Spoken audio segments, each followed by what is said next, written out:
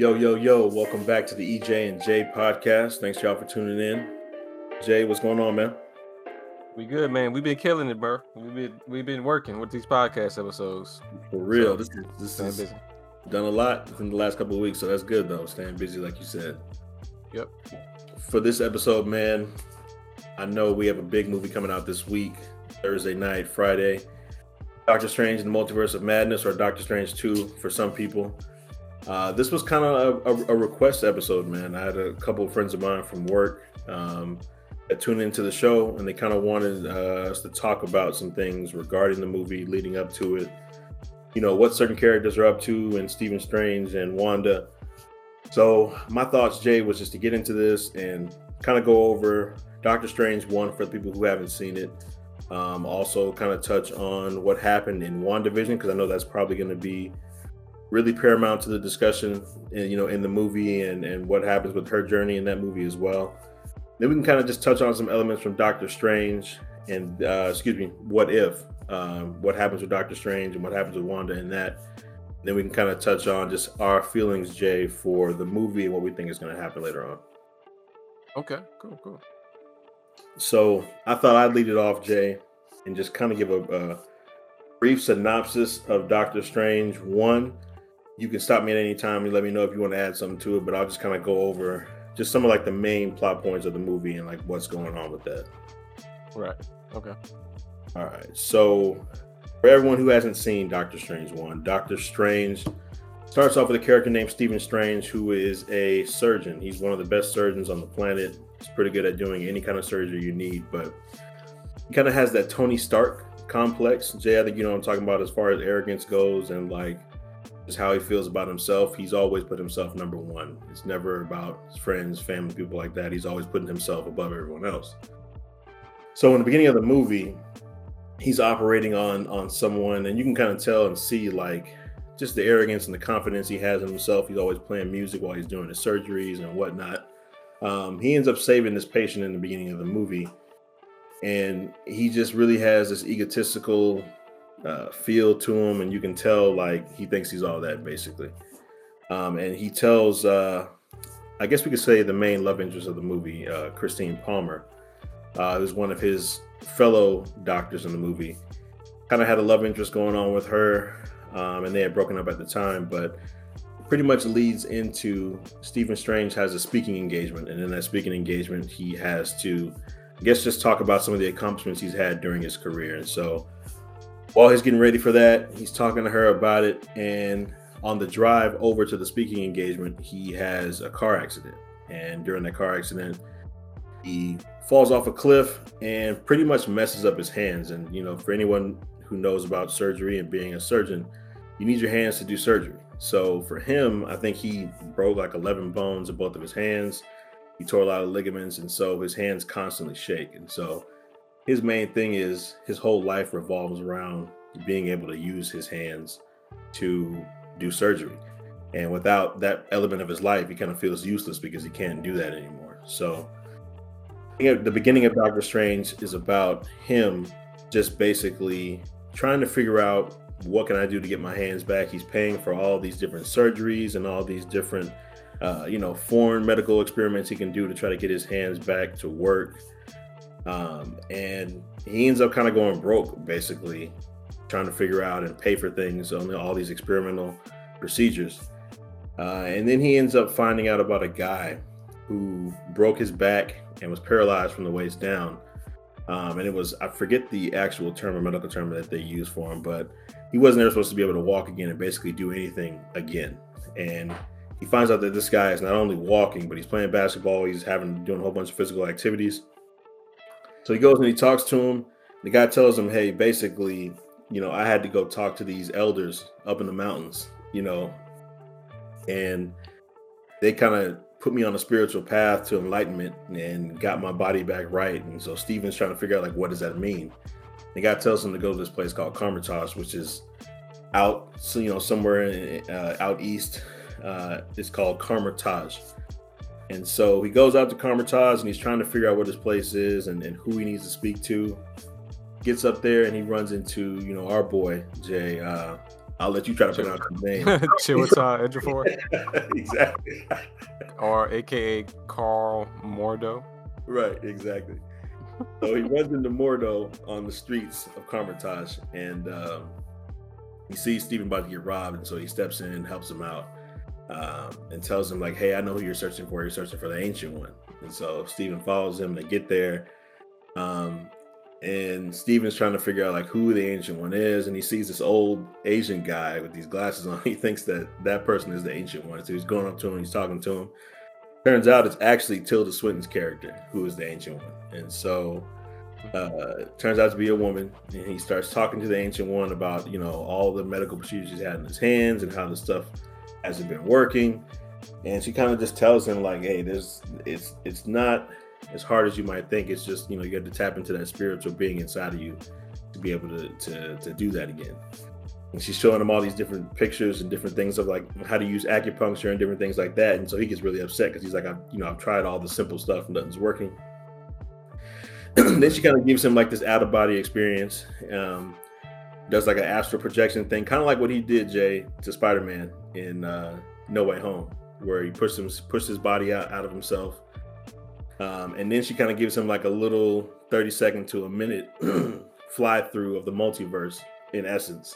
And he's going through all these different universes and seeing all these strange things. And pretty much after that, he's trying to figure out, okay, I got to see what I can do to become a part of this. And she declines him originally. And so after she talks to Mordo tells her like, he's the type of guy we might need to fight what's coming. You know what I mean? Right. Because the bad guy in this movie's name is Caecilius, and who's also sort of arrogant, but he believes in utilizing Dormammu and the dark dimension to basically, or what he thinks, give everybody,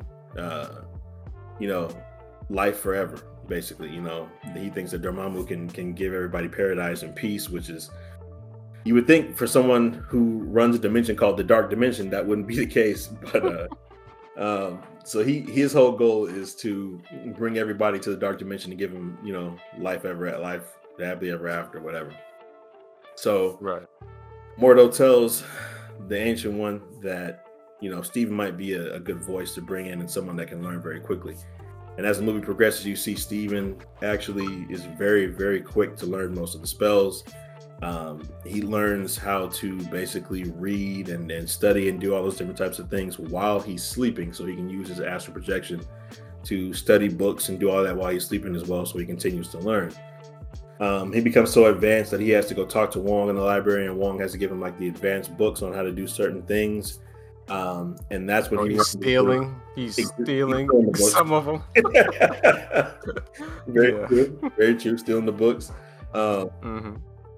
And that's when he comes into the book of Cagliostro. Is that his name, Jay? Caecilius. Well, what's the? Are you talking about the book's name that he goes into? Right? Yeah, because Caecilius stole those 2 pages. I think it's Cagliostro. Cagliostro. Yes. So he ends up stealing that book, and that's the main book that kind of Doctor Strange 1 is centered around. Is this book helps people tap into the dark dimension to tap into Dormammu. And so he starts utilizing the Eye of Agamotto, and he's kind of just like messing with the spells and seeing what's going on.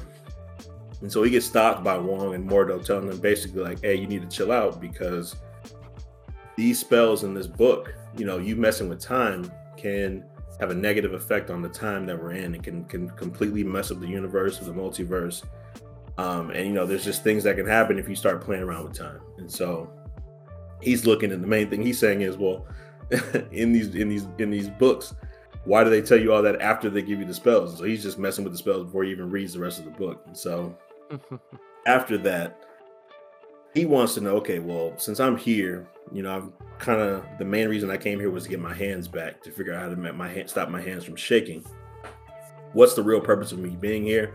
You guys are talking about Dormammu and Dark Dimension and all this. And so that's when they explained to him about the Sorcerer Supreme.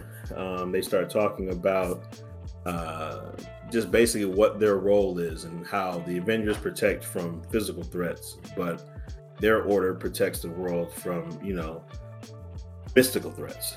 And so, him being basically about trying to get his hands back, he's not here to join a war that he has nothing to do with. So at first he doesn't understand what's going on, and he's kind of like, well, I'm not really here for that. But while they're going over all that with him, they explain to him what the 3 sanctums are. So there's 3 sanctums, one in Hong Kong, one in New York, and one in London. And while they're giving him this information, the one in London gets attacked, and it leads to the area where they are, and he gets blown into the Sanctum Sanctorum in New York. And so when he gets there, he's fighting against Caecilius and all that. Caecilius tells him that his leader, or the Ancient One, is a hypocrite because she taps into the dark dimension in order to sustain her own life and give her a long-lasting life. Because I believe, Jay, you can correct me if I'm wrong, but Mordo tells Strange in the beginning that nobody knows how old she is in the beginning. Right. That's true. Yeah. So telling him like, I did this basically because she's a hypocrite, and I'm trying to get life, life for everybody, a long life for everybody by joining the dark dimension, et cetera, et cetera. And so Steven kind of figures out like this doesn't make sense.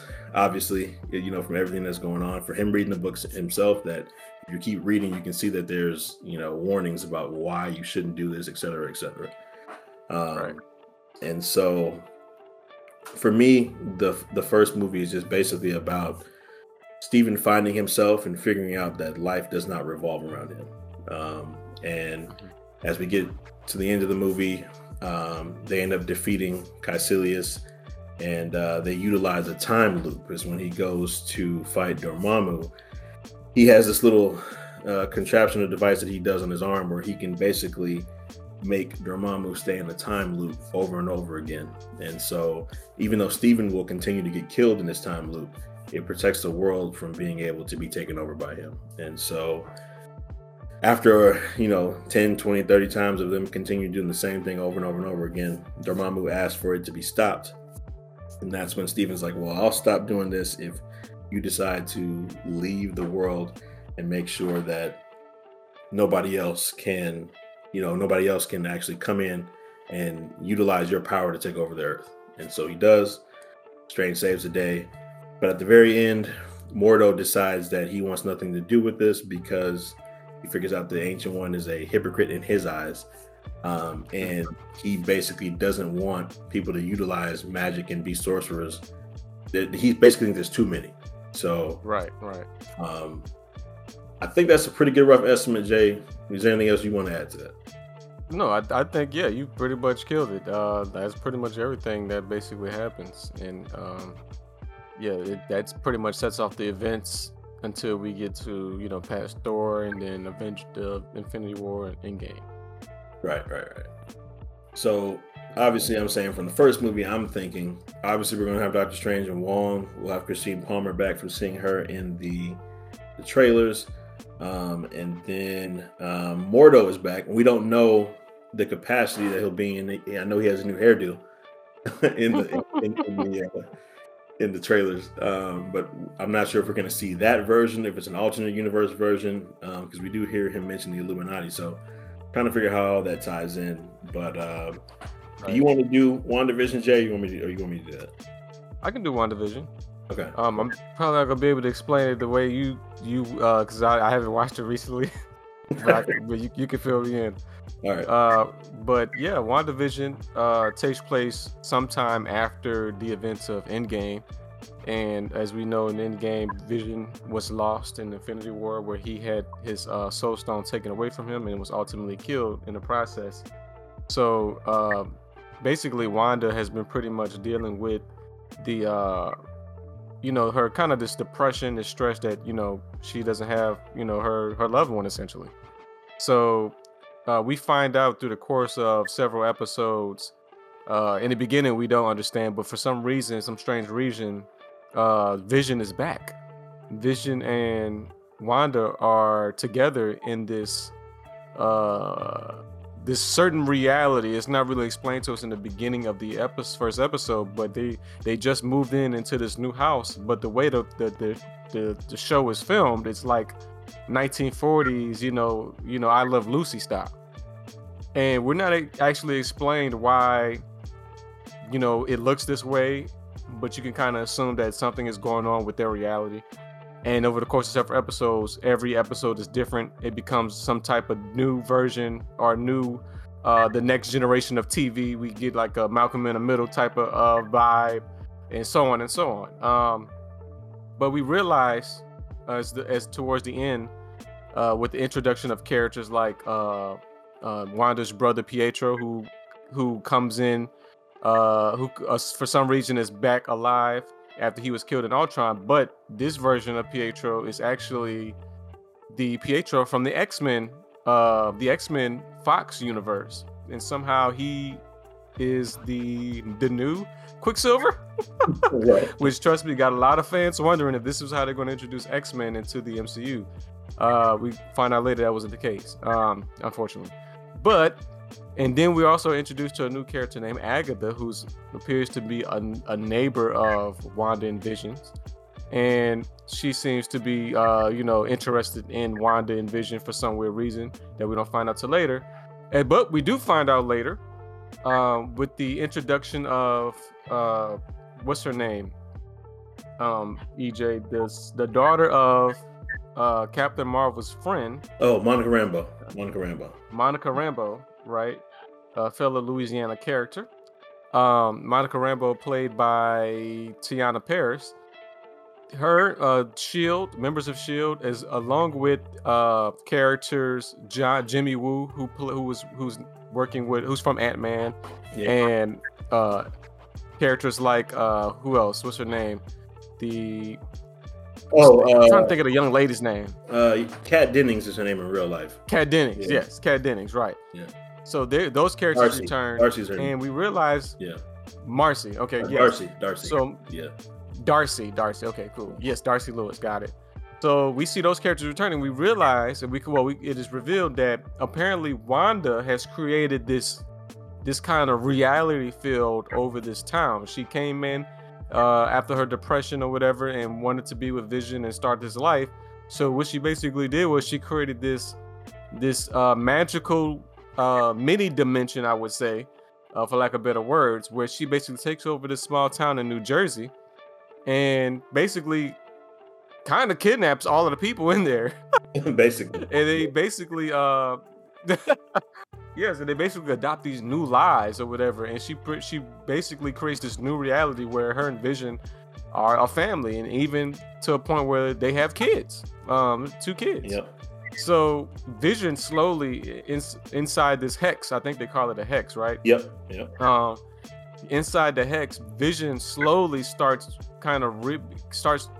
realizing that something is not what it seems, as some of the characters are actually kind of breaking their role. They're kind of breaking their hypnosis a little bit and trying to hint at him that, it's Wanda doing this to us. Yep. And it reaches this conclusion where eventually Tiana Paris makes her way inside the hex to try to warn Wanda that, you're doing this, you need to let these people go. She gets kicked out.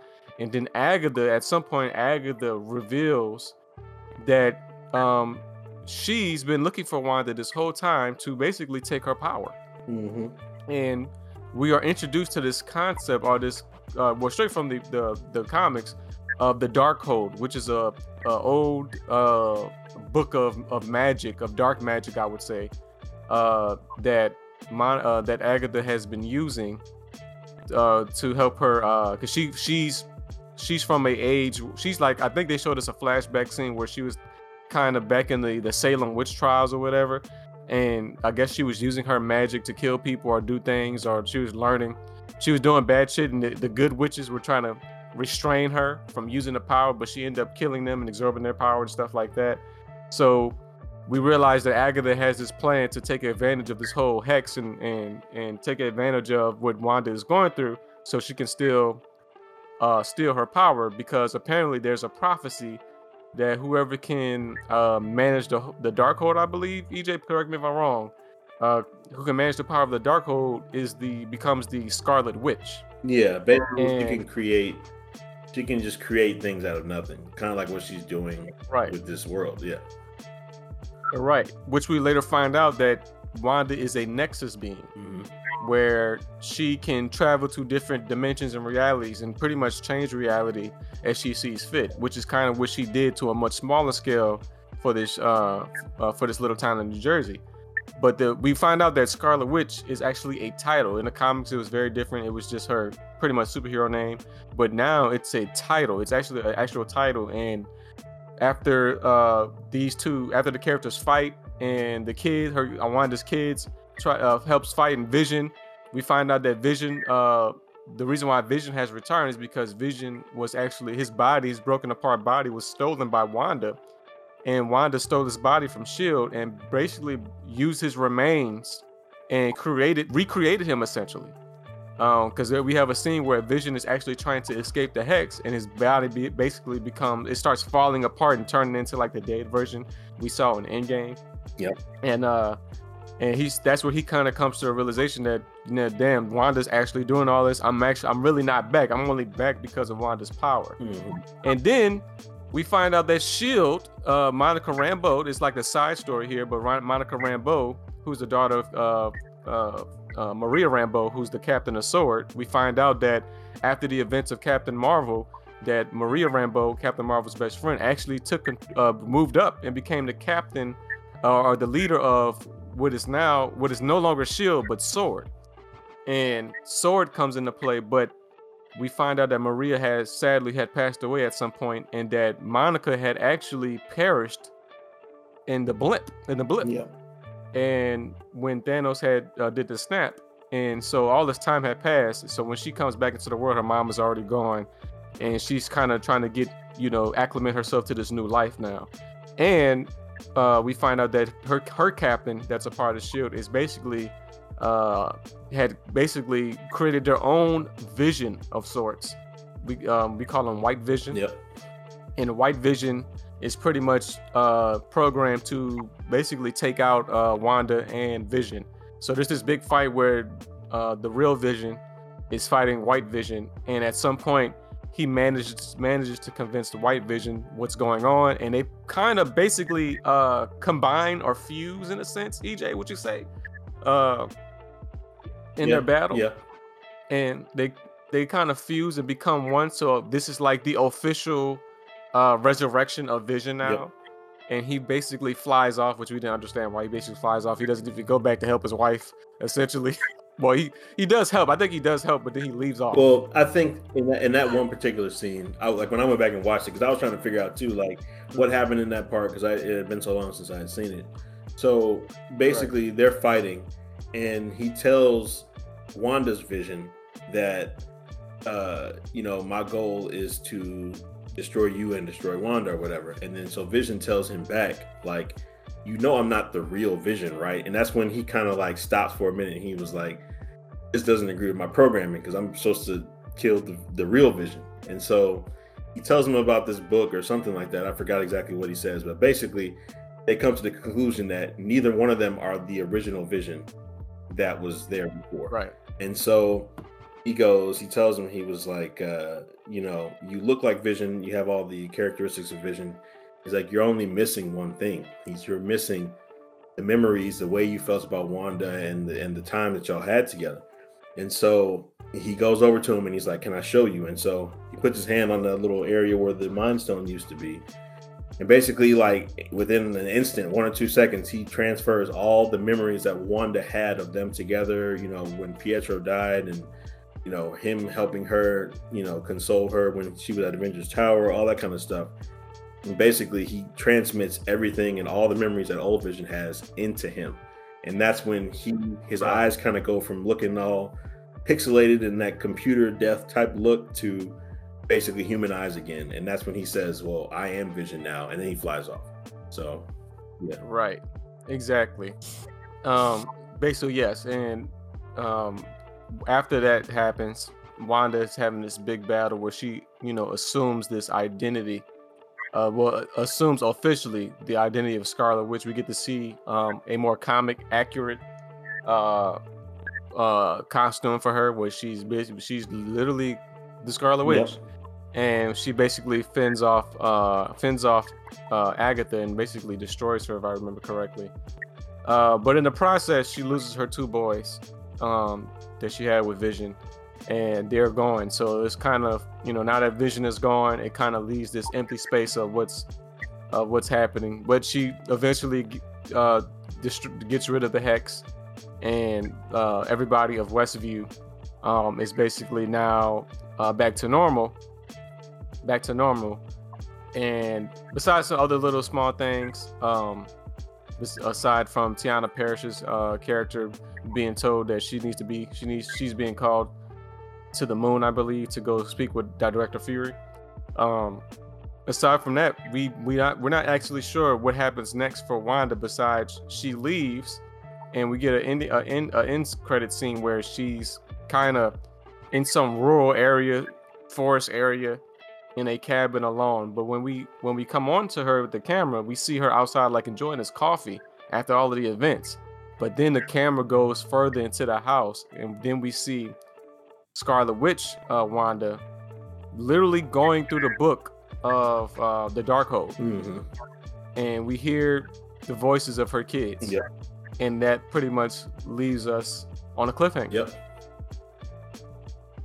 Yeah. I think her job isn't done. Pretty much explained it. Yeah, I think you got it, Jay. Basically, It ends off with her trying to find a way to get her kids back. And obviously, I think this will set up for Vision to return at some point. Right. Now, really quickly, just to hop over, because I know that obviously Doctor Strange 1 and WandaVision are imperative to watch or to know about before you see the new one. But also, there's a couple episodes of What If that I think will tie in or have some type of, meaning towards Doctor Strange 2 in some way or some fashion. And the first one is Captain Carter. It's Peggy Carter, correct? That ends up becoming Captain America. And I'm glad that I thought about, going back and watching this one too, because we just saw a trailer, and in that little 20-second teaser they showed her shield, which is from What If. So basically in What If episode, I think it's episode 1.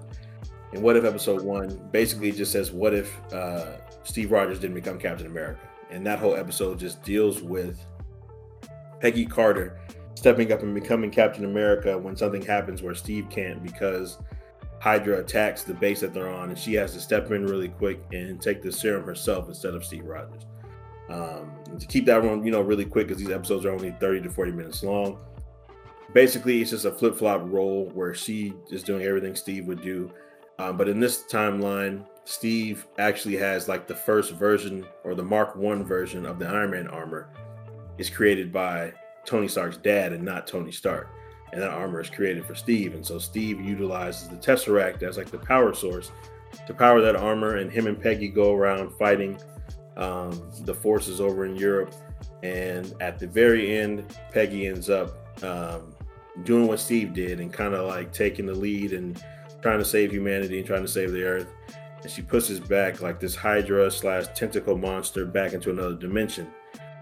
And that was the last that we see of her. And then at the cliffhanger of that episode, she comes back, and kind of like what happened with Steve when he was taken from ice. Director Fury opens a portal and she ends up hopping through, and he tells her like it's been 70 years since we fought the forces over in Europe. And so yeah, she kind of takes on the whole Captain America role, and that's episode 1. But I say she's an important character because she's also in the ending of What If in the last episode. And as I just said, we just saw a teaser for Doctor Strange 2, and she was also briefly shown with her shield shown in one of the trailer episodes. So that's important. Right. And then I think probably the most important one, Jay, would be the evil Doctor Strange episode. And what if Doctor Strange lost his heart instead of his hands? And so that just deals with Stephen Strange trying to figure out a way to bring back Christine Palmer, because in that universe, she's in the car with him when an accident happens and she dies. And he keeps trying to figure out ways to bring her back by utilizing the Eye of Agamotto. And during that process, he is confronted by the Ancient One, and she tells him that basically Christine Palmer's death is a Nexus event, and it's unchangeable, because if you change that, you will basically end the universe, or in that universe. And so Right. him being so caught up in his grief and not knowing how to deal with losing Christine, he keeps trying to figure out a way to bring her back and do everything he can. And he figures out that he has to consume all these different beings' powers in order to get the power to do that. And during the whole process, he kind of becomes evil because he's having to basically consume these creatures or these people. It basically ends with a fight between him and the current Doctor Strange that we know. And then he consumes that Doctor Strange. And when he brings Christine Palmer back, the world starts to basically like melt and fade away. And so he's left in the middle of nowhere in this like big bubble that he's created to keep himself from dying. And he's alone because the universe is basically destroyed. So that episode is really paramount because it looks like, and correct me if I'm wrong, Jay, but it looks like that is the same Doctor Strange from that is in the movie too.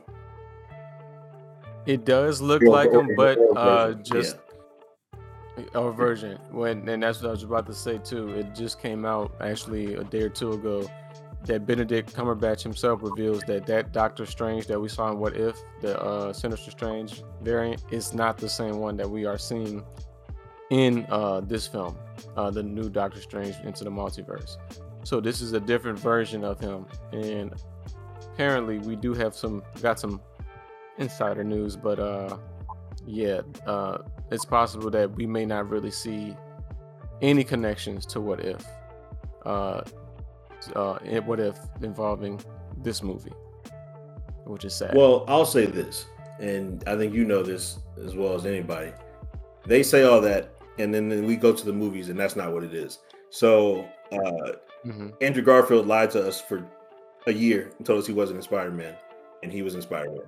Sure. So I say all that to say, if you haven't seen What If, go watch it, because even if it's not the same version of that Doctor Strange in What If, they didn't show us What If for no reason. So right. I think that there are elements in that show that will tie in, because What If is about the multiverse, and this movie is about the multiverse. So the whole conversation between him and the Watcher and the different versions of characters, and it's funny that they say that because the zombie episode also ties in what we've seen in certain trailers for Doctor Strange, with the zombie version of him, the zombie version of Wanda. So I'm just like, y'all say that, but that's not what we've seen. So I'm just, everybody who's listening to him say that, take it with a grain of salt, because we always hear these actors say that this stuff doesn't pertain to this, or this person's not in this. And we see the movie and it is. So I would say just go ahead and take a look at a couple of the episodes. But yeah, I feel you. I know what you're saying, Jay. Right. Okay. What else? I think what would be good to talk about would probably be characters that we think we'll see that we've already seen, or characters that we've already visited in other movies that might show up in Doctor Strange 2. And then what are some characters, Jay, that you think that we haven't seen from, maybe the Fox universe, maybe just characters that Marvel is going to show for the first time, just what kind of characters we think will show up? Yeah, well, we officially got to see in one of the latest TV spots the introduction of the Illuminati, like you mentioned before. Cal Mordo basically is introducing Doctor Strange to the Illuminati, which, if you're not a comic book fan, the Illuminati was basically a group in the comics that consisted of Mr. Fantastic from the Fantastic Four, if you remember those movies, if you don't, not a comic book, but the guy that stretches, Black Panther, Professor Xavier from the X-Men, played by Patrick Stewart, which we also know is in the movie. I believe Namor the Submariner, the Marvel's version of Aquaman, who we will be most likely seeing in Black Panther 2, Wakanda Forever.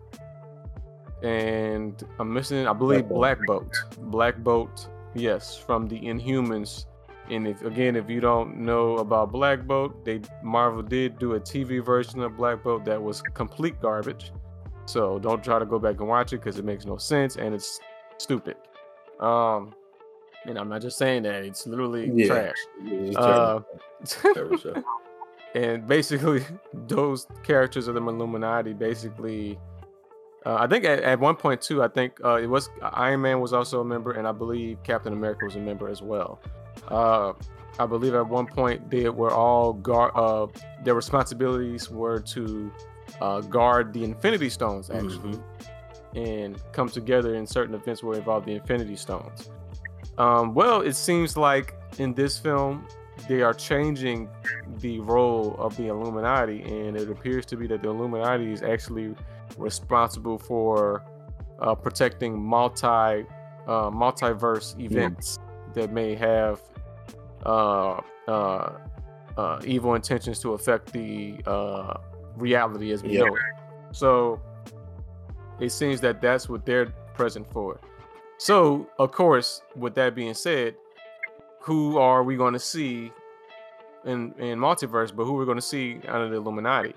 One of the big major characters, EJ, as me and you know, and we have our wish list, but we would love to see Mr. Fantastic introduced in Marvel. We already know that Marvel is working on a reboot of Fantastic Four. Well, not necessarily a reboot, but an introduction of Marvel's version, the MCU version of Fantastic Four. John Watts, who was the director for the previous Tom Holland Spider-Man films, was going to direct that, but we just found out that he's no longer directing that, just as a side note, and he's going to focus more on this Spider-Man's next trilogy. But all the fans want to see a particular actor, in John Krasinski. You know him best from The Office, and we wanted to see him play Mr. Fantastic. So we're just trying to hope that Disney Marvel don't drop the ball with this and actually cast him. He actually wants to play the role too. We also want his wife to play Mrs. Fantastic. Emily Blunt. Yep, and she has also expressed interest in taking on the role too. But would love to see him. If not John Krasinski, I just want to see Mr. Fantastic in the MCU. So I would be over the hills if we get to see Mr. Fantastic for the first time in the MCU. We know Professor Xavier from the X-Men is going to be there. From the teaser, we got to see a little bit of his chair, his yellow chair, which is actually comic book accurate, which is cool to see.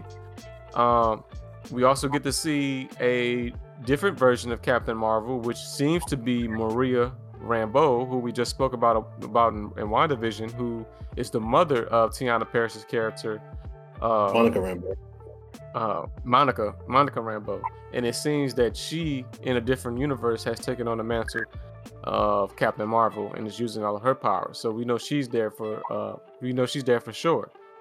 As for the other characters, I was hoping that we get to see a new Black Panther character, or somebody that's possibly a Black Panther. Maybe seeing Shuri, or possibly another variant of T'Challa, which I would think that would be awesome, the best, especially knowing the situation. Right. This would be the perfect time to bring a new T'Challa in. I think, like me and Jay spoke about this before, but me and him don't necessarily agree with the Disney's decision and Marvel's decision on not recasting T'Challa. While we love T'Challa's performance and respect him and sad for his death, we think the role should move on, and his brother has even expressed those feelings. But this would be a perfect opportunity to add in a new Black Panther who's a different variant. And it's a perfectly great opportunity, but we'll see. Other characters besides that, there's been rumors about a new Iron Man, because we see like Iron Man robots kind of escorting Doctor Strange into the Illuminati. That would be cool to see another Iron Man, but then again, I honestly, EJ, I don't think we're going to see Iron Man. People keep also talking about his Tom Cruise. I'm sorry, I don't think Tom Cruise is coming into play. I don't see it. Yeah, so I don't think Iron Man is going to be a part of Illuminati at all in this version. As for other characters specifically, I'm not exactly sure. You can see the silhouettes of some characters, and but EJ, there was even one character that looked like it was possibly to be Blade. Yep. But I'm not exactly sure. What do you think? I mean, I think you hit the nail on the head with most of the people we kind of want to see.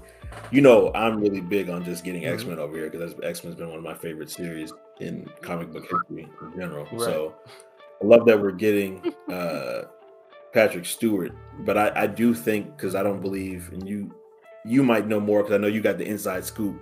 Just want to let America know Jay has the inside scoop. But I want to see another variant of him, possibly see the one that's going to take over. Now, I would love for it to be what's his name? James McAvoy. I would love for James McAvoy to be it. You know how it's famous today for characters to come out and say they're not going to be in a movie, which he already says, I'm not in it. But like I said, and same thing. So we'll see. But I would love for them to introduce us to the actual Professor X, who is going to be taking over the X-Men in the MCU. So whether that's James McAvoy or someone new, unknown actor, Marvel's been pretty good so far at hiring people who are new actors into roles, and those roles being taken on and done very well by those unknown actors. So I have faith in them to basically pick a good actor for that. I had heard from some people that we may see Wolverine in this. Now, initially we heard about Hugh Jackman coming back, and people were saying, "Oh, he's been working out and doing all this stuff to get back into shape." Whether that happens, that's cool. Either we see that version or we see the new version of Wolverine, whoever's going to play him in the future. I just want a clear bridge in this movie, or something shown to let us know, like, hey, mutants are coming. If I see that, I think I'm good. I've been wondering, are we going to see Ultron again in this because of the Ultron bots and all that stuff? And then what happened in What If with Ultron and everything. So wondering if we'll see Ultron again. Not entirely sure, but that would be interesting to see if we see him again. I had heard, what's the guy who played Thanos, Jay? Josh Brolin has been talking a lot recently about how much he would love to come back and play Thanos again. So I don't know if we see Thanos again, like a quick brief, showing of him or something to mention him in another multiverse or something like that. So it's possible we'll see Thanos again. I mean, it's a whole bunch of characters, man. I just want, if you're not going to give me a look into X-Men from this, at least, like you said, give me a look into Fantastic Four with at least showing me who Mr. Fantastic is. That's something that we got to figure out. And I would love to see the variant or version of Black Panther, as always, because that's just one of my favorite characters as well. So it'd be cool to see that. I don't know, but this movie can go a lot of ways, honestly, Jay. I don't think it's something that we've really touched on in Marvel yet. Just like all the things that can happen, especially with them bringing in America Chavez's character, who basically can just interdimensional travel at will. So there's a lot of different places we can go with this. Obviously, we know Wanda's trying to get her kids back, so it'll be interesting to see who the true villain of this movie is. If Wanda turns out to be helping, or if she ends up becoming a villain towards the end. So I don't know, man. It's just, they have a chance to set this up and to give us this could be like the launching point for the rest of Phase 4 from this movie. So yeah, man, I'm interested to see all the characters that they show, and obviously I would love to see Blade. Maybe they do if they don't show us Mahershala, maybe they show us like a quick brief glimpse of Wesley Snipes as Blade. Show like that version of the character. So I don't know. It's at this point, it would take a lot for this movie to fail in my eyes. So there's just so many things that they could do to make this a success. So just looking forward to it, honestly. True, and this movie, just like Spider-Man: No Way Home, where we had, I guess we should touch on this, but we had a lot of hopes on certain characters being involved because of the points of the plot that had points of the plot that had to do with multiverse.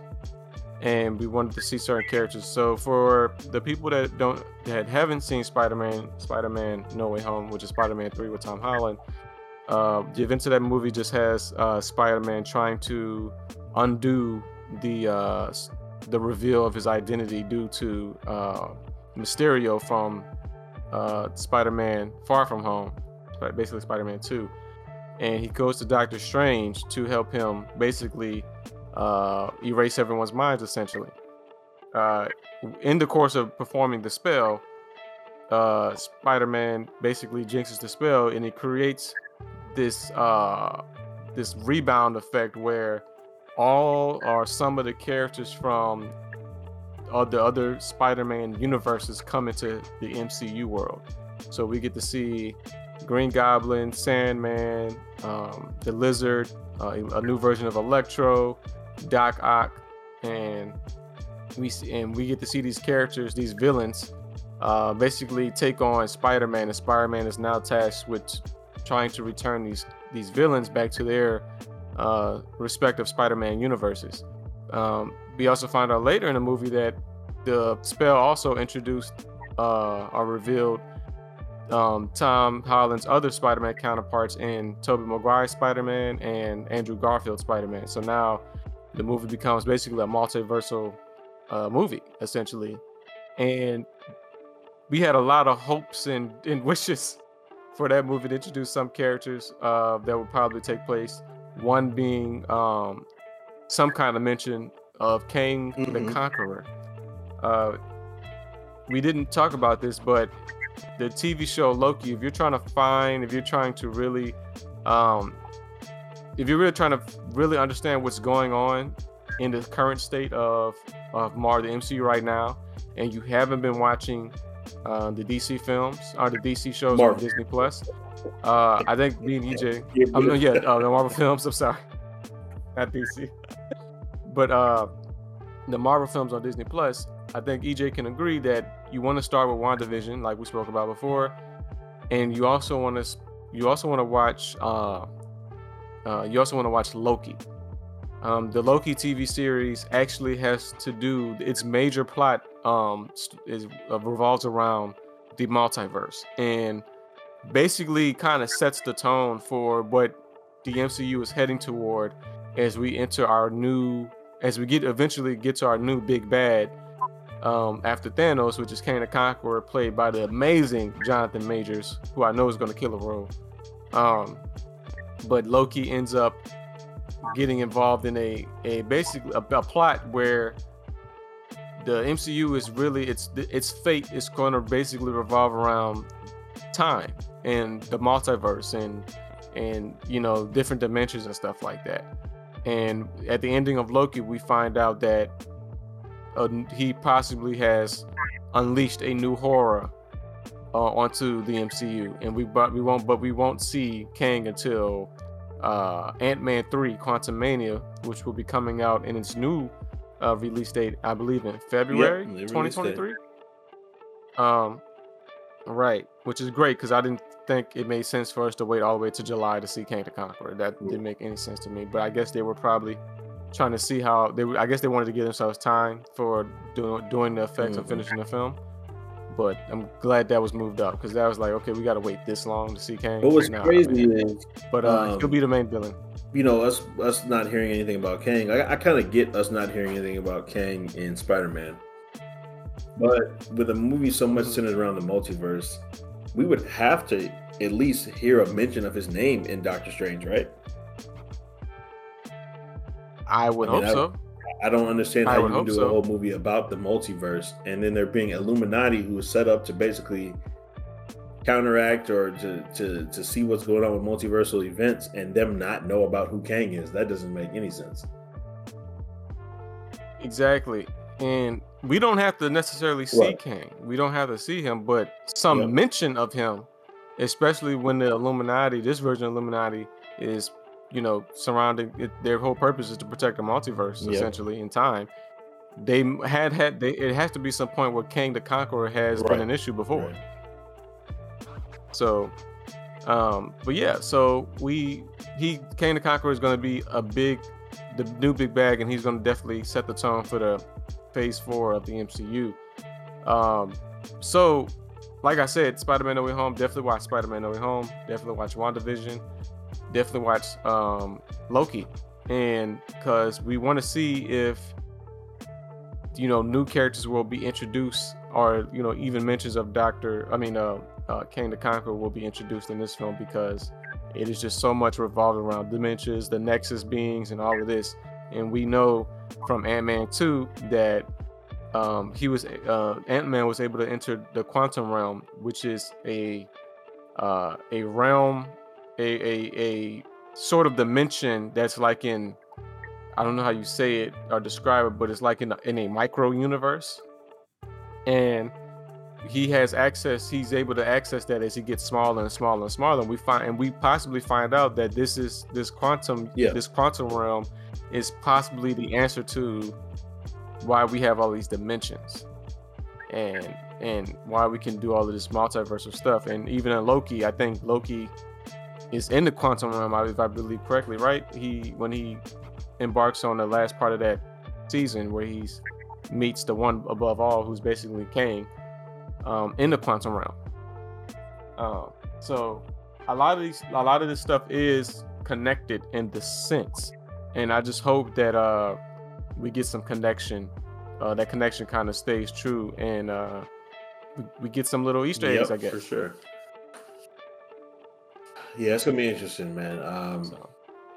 But Kang, for sure, like you said, at least needs to be mentioned in some capacity.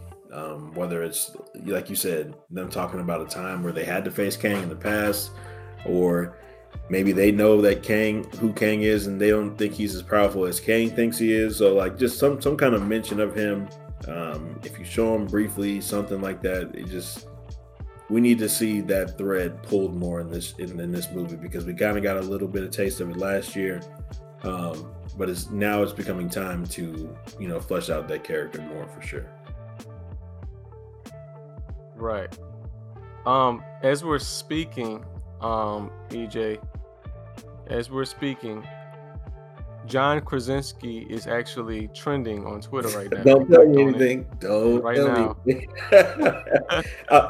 I'm glad you brought that up, though, Jay, because as we record this is a Sunday right now while we're recording this. I don't know. You guys will see this early next week, but I've been told by people that I know who do movie stuff too, Jay, and I've also seen online where people are saying, do not get the movie spoiled for you, because people are already putting massive leaks online.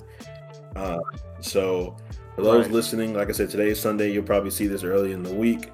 But before the movie comes out on Thursday, or whenever you see it towards the end of the week, do not get the movie spoiled. So I would say stay out of comments on anything comic book related on social media at all. That's just my warning to everybody. Right. Yep. So, I agree with him. Definitely, watch out for that, for sure. Because we know at some point it's gonna get leaked. We know this is probably the week where you're gonna see a lot of critics come out and put out their reviews, and some people are gonna probably see the film ahead of the release date. EJ, how are you seeing this movie? Would you see it in premium format? I will be seeing it in Prime Dolby HD. I'll be seeing it on Saturday at 3:00. I waited. I didn't get tickets for the midnight release, or like the day of release on that Thursday evening. And then I tried to get primetime tickets like around 8:00. Usually everyone's at the theater at night on Friday, but it was sold out where I usually go see it. Right. So the only one that was available was 3:00 on Saturday, and it's still sold out. I got the last ticket like in the middle of the row, so that one's still sold out. So hopefully it'll be a good crowd, man, because as you know, man, these crowds either make or break movies sometimes. I remember going to see Star Wars. When I saw all the new ones recently, we had great crowds, and those made those movies even that much better than they were. So hopefully I get a crowd that's energetic, man, because if you get those crowds who just sit there and they don't say anything during the movie, it's a long time, especially when you're the only one, and when you are clapping or something, and you're the only one in the theater making noise. So yeah, it gets tough. Right. What about you? Where you can see it? Yep, I think I'm definitely gonna try to see it in Adobe if I can. If not, last resort definitely be IMAX I get free movie tickets. But because of that, I'm not able to basically uh, get a seat ahead of time. That's the only caveat. So I definitely got to play it by ear. So a lot of people don't really watch the movies in IMAX. And I think this would probably be a good film to actually watch in IMAX. It would give me a good excuse to actually watch it in IMAX. So I will try that for sure. And I'm definitely going to be catching the 1 a.m. show for sure because I know a lot of people. I can't do it, man. Probably. I mean, I stay up late. I do stay up late pretty much, but those movies are gonna be like 2 hours long, and I can't do that. I'll go see it the next day. I'll go see it the next day. Right. So, yeah. Yes, sir. I'm trying to think if there's anything else, man, that people need to pay attention to before they go see this. I know we already mentioned, obviously, Wanda and Doctor Strange. America Chavez is going to be the other big character because she'll be helping them, travel the multiverse. I mean, story-wise, right. I'm just as much in the dark as anybody else trying to figure out exactly what line they're going to go down or like what comic this pertains to. So, I did have one question I was going to ask you. I don't know how familiar you are with the villain Nightmare from Doctor Strange.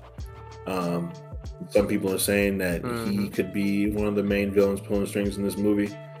How do you feel about, or what do you think about him showing up in this? I don't think he's going to be in the movie. I personally, because I feel like we would have seen him eventually. I think this movie is going to really revolve around Wanda and the Darkhold and stuff like that, and pretty much the Shuma Gorath character, who's the octopus character. I think they're renaming him Gargantos because Shuma Gorath belongs to the Conan IP. But I think it's going to be simpler than we think it is. I mean, Nightmare would have to be a big actor playing him, or unless they're going to make him like completely CGI or something. But I just feel like Marvel has been like on the fence on trying to introduce characters like that. So I would be if he appears in a movie, it's gonna blow me away. Maybe if it's a big secret and they're hiding it really good, that's great. But it just seems like they're kind of wary on bringing in big characters like that. I mean, but I will say in one of the trailers we did get to see a quick frame of the Living Tribunal. Sure did. And if you don't know who the Living Tribunal is, he's a major character in the Marvel comics. He basically is like a god in a sense, where he kind of balances all the realities in the multiverse.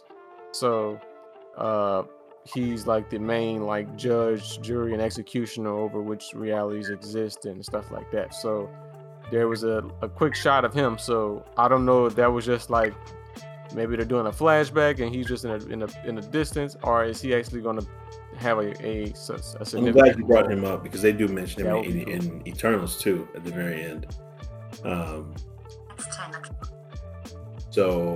Yes, they do. That's another way maybe that movie could tie in at some point. But yeah, the Living Tribunal is definitely something to keep an eye on because he's a major player in the comics, at least for sure. So that would be cool. Right.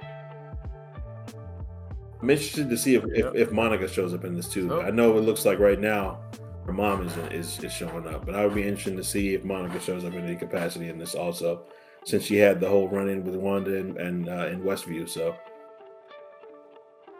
that would be interesting also. But yeah, I'm excited, man. Excited for sure. Gotcha. Okay.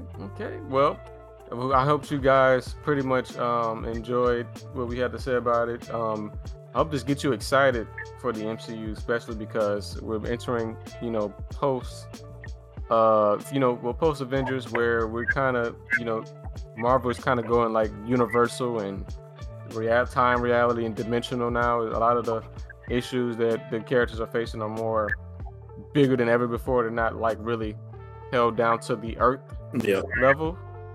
So we're definitely going galactic for sure. Stole that from Power Rangers.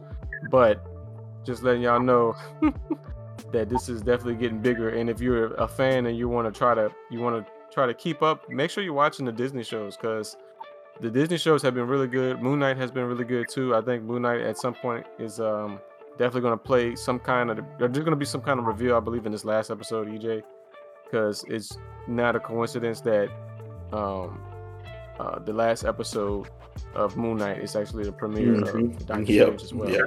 So hopefully, right, for sure, so for sure. Check those out. And like I said, want to give a shout out to my friends and coworkers who actually inspired this episode. So Beth and Hannah, thank you guys for inspiring this episode.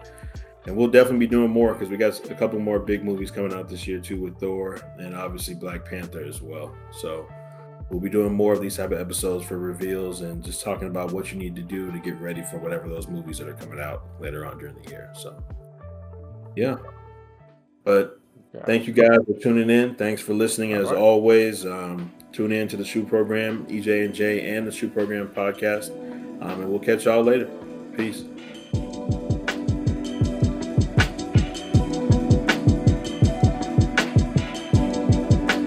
Feel free to follow us on all social media platforms. Catch us over on Spotify at the SHU Program and any other DSPs that you prefer to listen to podcasts on. Also follow us over on Instagram at the SHU Program. Follow us on Twitter at SHU_program. And also tap in with us, man. Ask any questions. Feel free to follow, DM us, reach out. If you like anything, follow us on YouTube. Please let us know, man. We really, really appreciate you all listening.